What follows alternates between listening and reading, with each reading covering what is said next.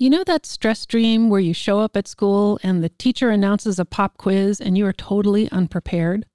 And the teacher calls on you to stand up and asks you a question in front of everyone, and your mind goes blank, and the teacher is getting impatient, and the entire class is staring at you, waiting for your answer, and you have no idea what to say? And then you get the feeling that everything is riding on this one answer, and the teacher starts talking, but you don't understand a word of what they're saying. And then the teacher stops talking, and you realize that you're supposed to choose something, but it seems like there are no good answers, and you have no idea how to make a choice, and all you can hear is a big clock ticking on the wall. That would be a pretty awful nightmare, right? Thing is, there's a real-world version of that nightmare that is happening right now. People are under pressure to make decisions that they feel totally unprepared for, to choose between options they don't fully understand, and many of these choices are irreversible. In this situation, of course people are afraid to make the wrong choice. They fear that no matter what they choose, they'll be judged or feel regret. Where are these terrible choices happening? In hospitals and homes and nursing facilities all over the world. In the dream, it's a school and you're facing a teacher. In the real world, it's a hospital, and the person in the hot seat is someone you trust. The people watching aren't classmates, they're your family and friends. And you're the test. You're lying in a hospital bed, unconscious. You know the answers, but no one can get them from you because you can't talk. Let's hope you told someone before you got knocked out cold. All over the world, right now, caring, loving people are being asked to make medical decisions for someone that is unconscious or can't speak for themselves. Decisions that should be based on knowing what that someone wants. Sometimes they know exactly what to do. Too often, they don't have a clue. They get to this test and realize they only talked about the general outline or a series of checkboxes, but they don't have the kind of deep understanding that is needed in a medical crisis.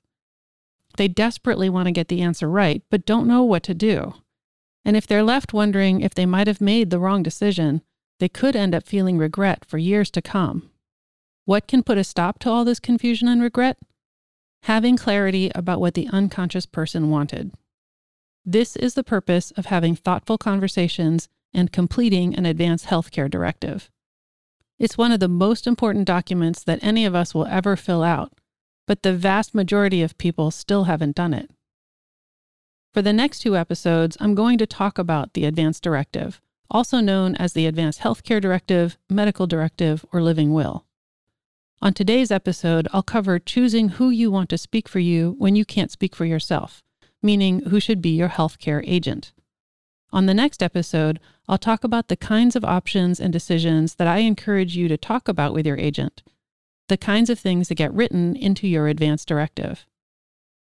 This is the 5th episode of the Deathbinder series.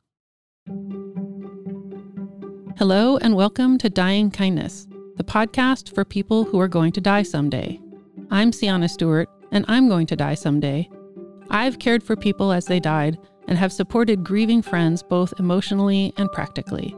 I've seen the impact that death has on the people left behind, and how much worse that experience is when the grief is complicated by having to deal with a messy legal, financial, or physical aftermath.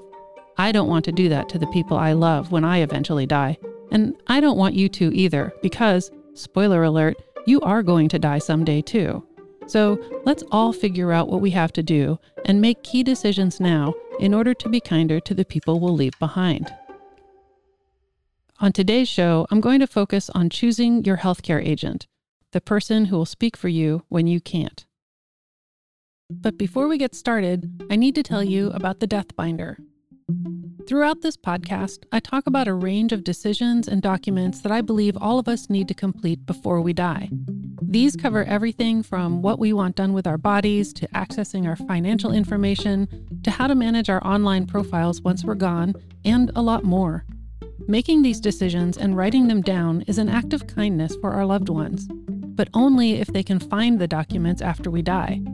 I recommend collecting them all in one place, what I call a death binder. It can be confusing or overwhelming to know where to start, So I've created a handy template that's broken down from what's most critical to what's simply helpful.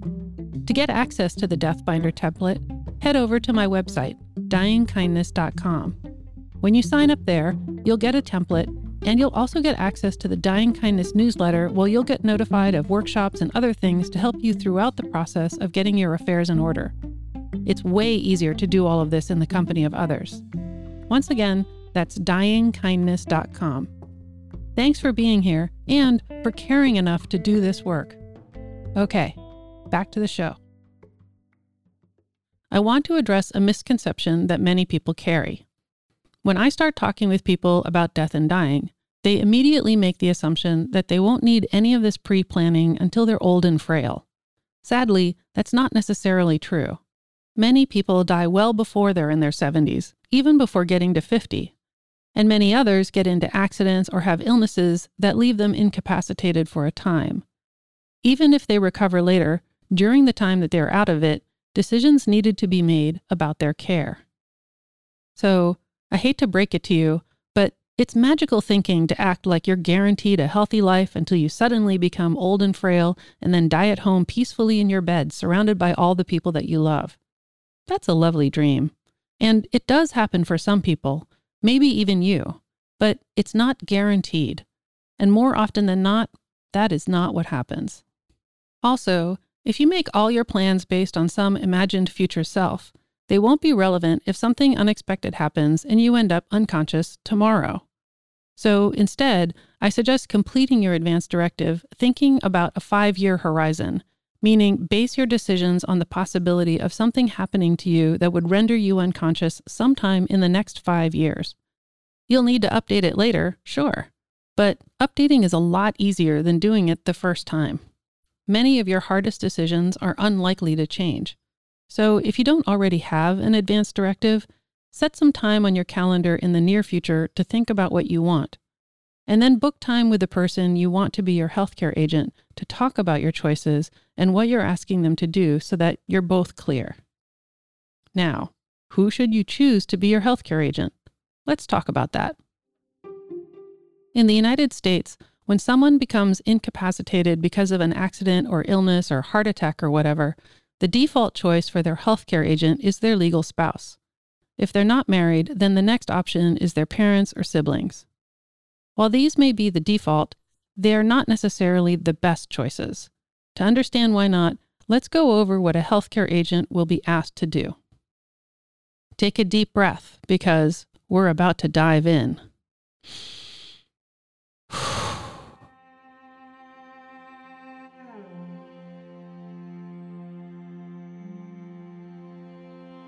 Let's imagine that something has happened to you and you've become incapacitated. You're lucky in that you're in a hospital and your chosen healthcare agent is there with you. The doctor will talk with your agent about what has happened and what your prognosis is. She will explain various options. If it's unclear if you'll survive some of the options or if they would result in massive trade-offs, your agent will be asked to decide whether or not to proceed. I'm talking about things like deciding whether or not to do a surgery that has a slim chance of success, or deciding whether or not to amputate a limb, or doing a procedure that might repair one thing while risking damage to another. If whatever happened to you damaged your brain in a way that you won't recover from, your agent will be asked to specify what level of life-sustaining care you should receive. And if the only way to keep your body alive is through artificial means, your agent will be tasked with deciding if and when to either withhold or remove that support. Take a moment and imagine those scenarios. Pretty awful, right? Just thinking about that can be pretty emotional and stressful. And right now, you and I, we're just imagining it. It's not real. But even so, it can still feel intense. Now imagine that someone you love is having to make those decisions on your behalf. If any of these situations were to become true, they would probably also be feeling a lot of emotions and feeling a lot of stress. And at the same time, they would be getting medical information from an authority figure and feeling a time pressure to make the right decision. Actually, probably not just one decision. It's more likely that they'll be faced with a series of decisions spread over some time, whether hours or days. In some cases, they might also be confronted by family or other people who disagree about what to do. And let's not forget that they also have their own lives with outside responsibilities that have nothing to do with what's happening in your hospital room. That's a lot. Quick check-in. How are you doing right now? Are you still breathing? If you're holding your breath, you should take a deep inhale and exhale. That's better. It's useful to imagine this situation because it can help clarify the qualities you'd want in your healthcare agent, who in your life you think would be up to the task. The ideal healthcare agent is someone you trust, someone who listens to you and who would make decisions based on what you want, not what they want. Someone who is able to understand a medical situation or is able to ask for help in getting that understanding. Someone who can push back if they face resistance. Someone relatively near you geographically so they can be with you in person. Someone with the ability to make arrangements to cover their own responsibilities so that they can be with you for an extended period of time. Someone who would not collapse under the emotional impact of you becoming incapacitated. It's that last one, which is the reason so many professionals say a spouse or a parent would be a bad choice. They are very likely to be the most emotionally overwhelmed by the prospect of their spouse or child being critically injured or near death. That level of emotion can make it hard to think. It can overwhelm reason or make them refuse to follow their loved one's stated wishes. It's slightly counterintuitive, but often the right person to be your healthcare agent is someone who has a little more distance. Sure, you want to choose someone that you're close with and that you trust, but they need to have the ability to continue to think and hold firm in the face of difficult decisions or opposition. Just to be clear, I'm not saying that spouses and parents are always a bad choice to be your healthcare agent. Certainly, many have done an incredible job in the past, and there are good reasons that this is the default. I'm just saying it's a lot, and I'm suggesting that you take into account what you're asking and the extra strain that it's going to put on them, particularly if you expect any difficulties with other members of your family. Some people are up to the task, but some simply are not, no matter how much they love you. So just take some time to think about it from their point of view and see if you think they would be a good agent for you. It's a pretty special combination of skills. I actually think of healthcare agents as like superheroes or guards in front of the throne or Secret Service agents. You have given your agent a mission to protect your desires, and they agree to defend your choices against all attackers. They must remain level-headed enough to take in new information as the situation changes and adjust their responses accordingly without losing sight of their goal. As you go under, you can relax knowing that your defender is there, and they will communicate your wishes to the best of their abilities. Agreeing to be your healthcare agent is more than just a responsible act. It's an expression of love and respect. They will defend you, and whether you live or die in the end, you'll know they've got your back.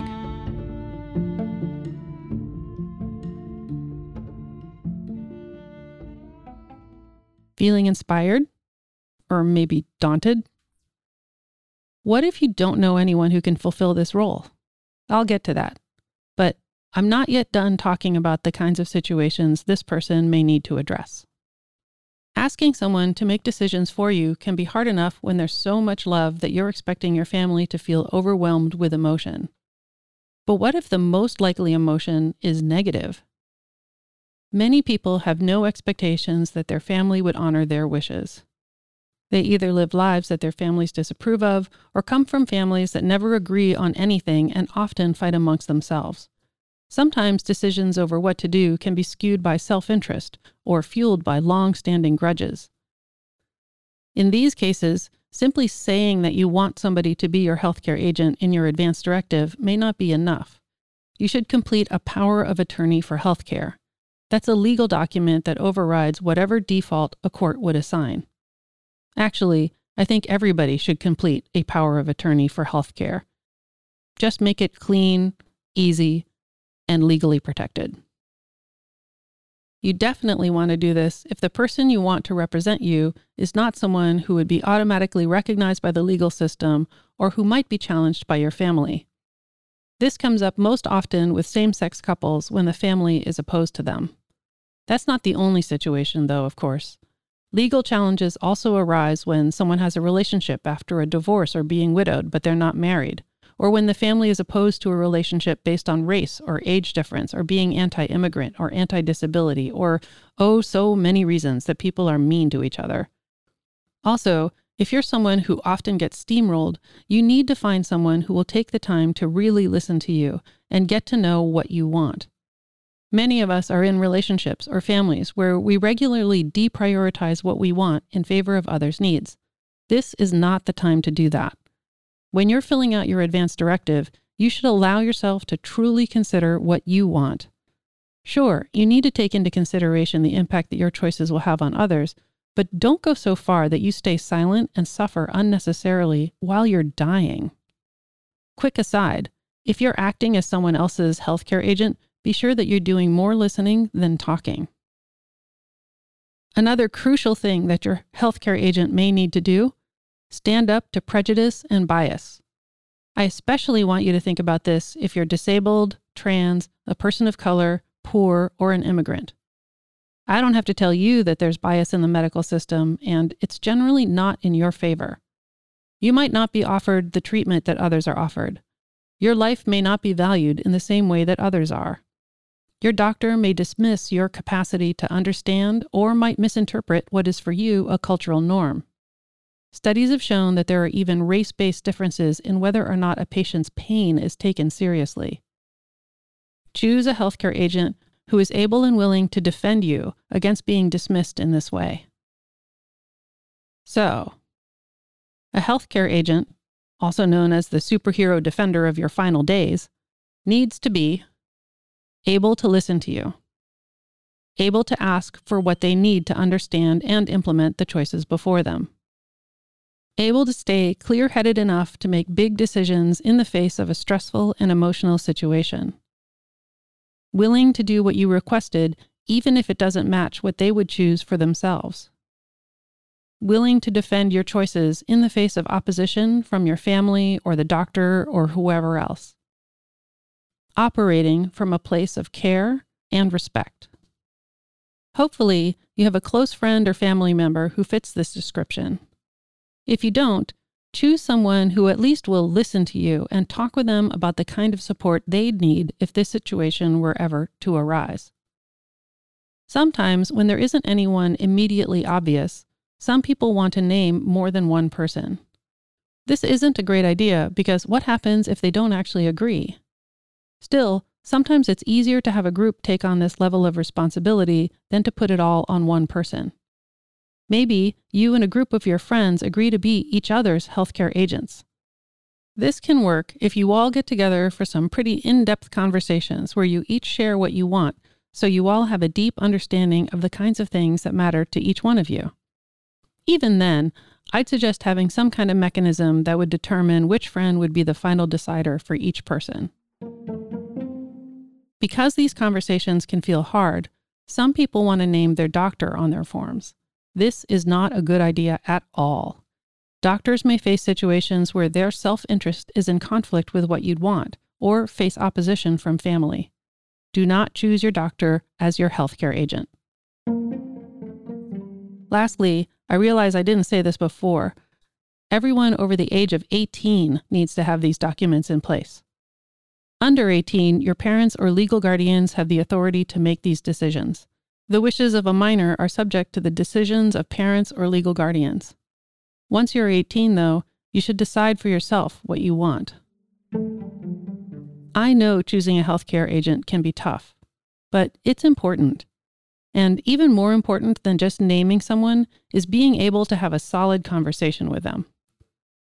I suggest going back and listening to episode 14, Getting the Conversation Started, for tips on how to do that.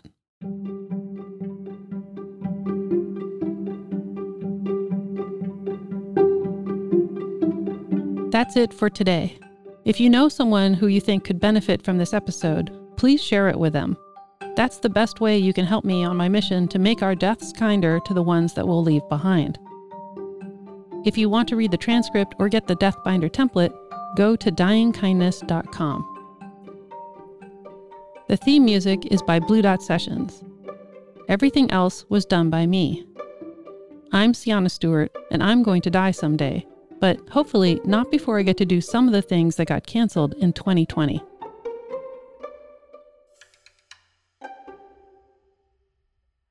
Today's death reading is the story of Yakuo Tokuken, who died in 1320 at the age of 76, as retold in the book Japanese Death Poems, written by Zen monks and haiku poets on the verge of death, compiled by Yoel Hoffman. First, the poem. My 6 and 70 years are through. I was not born, I am not dead. Clouds floating on the high wide skies, the moon curves through its 1,000,000-mile course. And now the little story about it. 2 days before his death, Yakuo called his fellow monks together and said, "The words of a man before he dies are no small matter. This is a barrier that all must pass through. Tell me, each of you, what you think about that." The monks answered in various ways, and Yakuo neither approved nor disapproved. The next day, he ordered his pupils to burn his body and forbade them to hold an elaborate burial ceremony. "Tomorrow morning," he said, "I shall eat the rice porridge with you for breakfast, and at noon I shall go."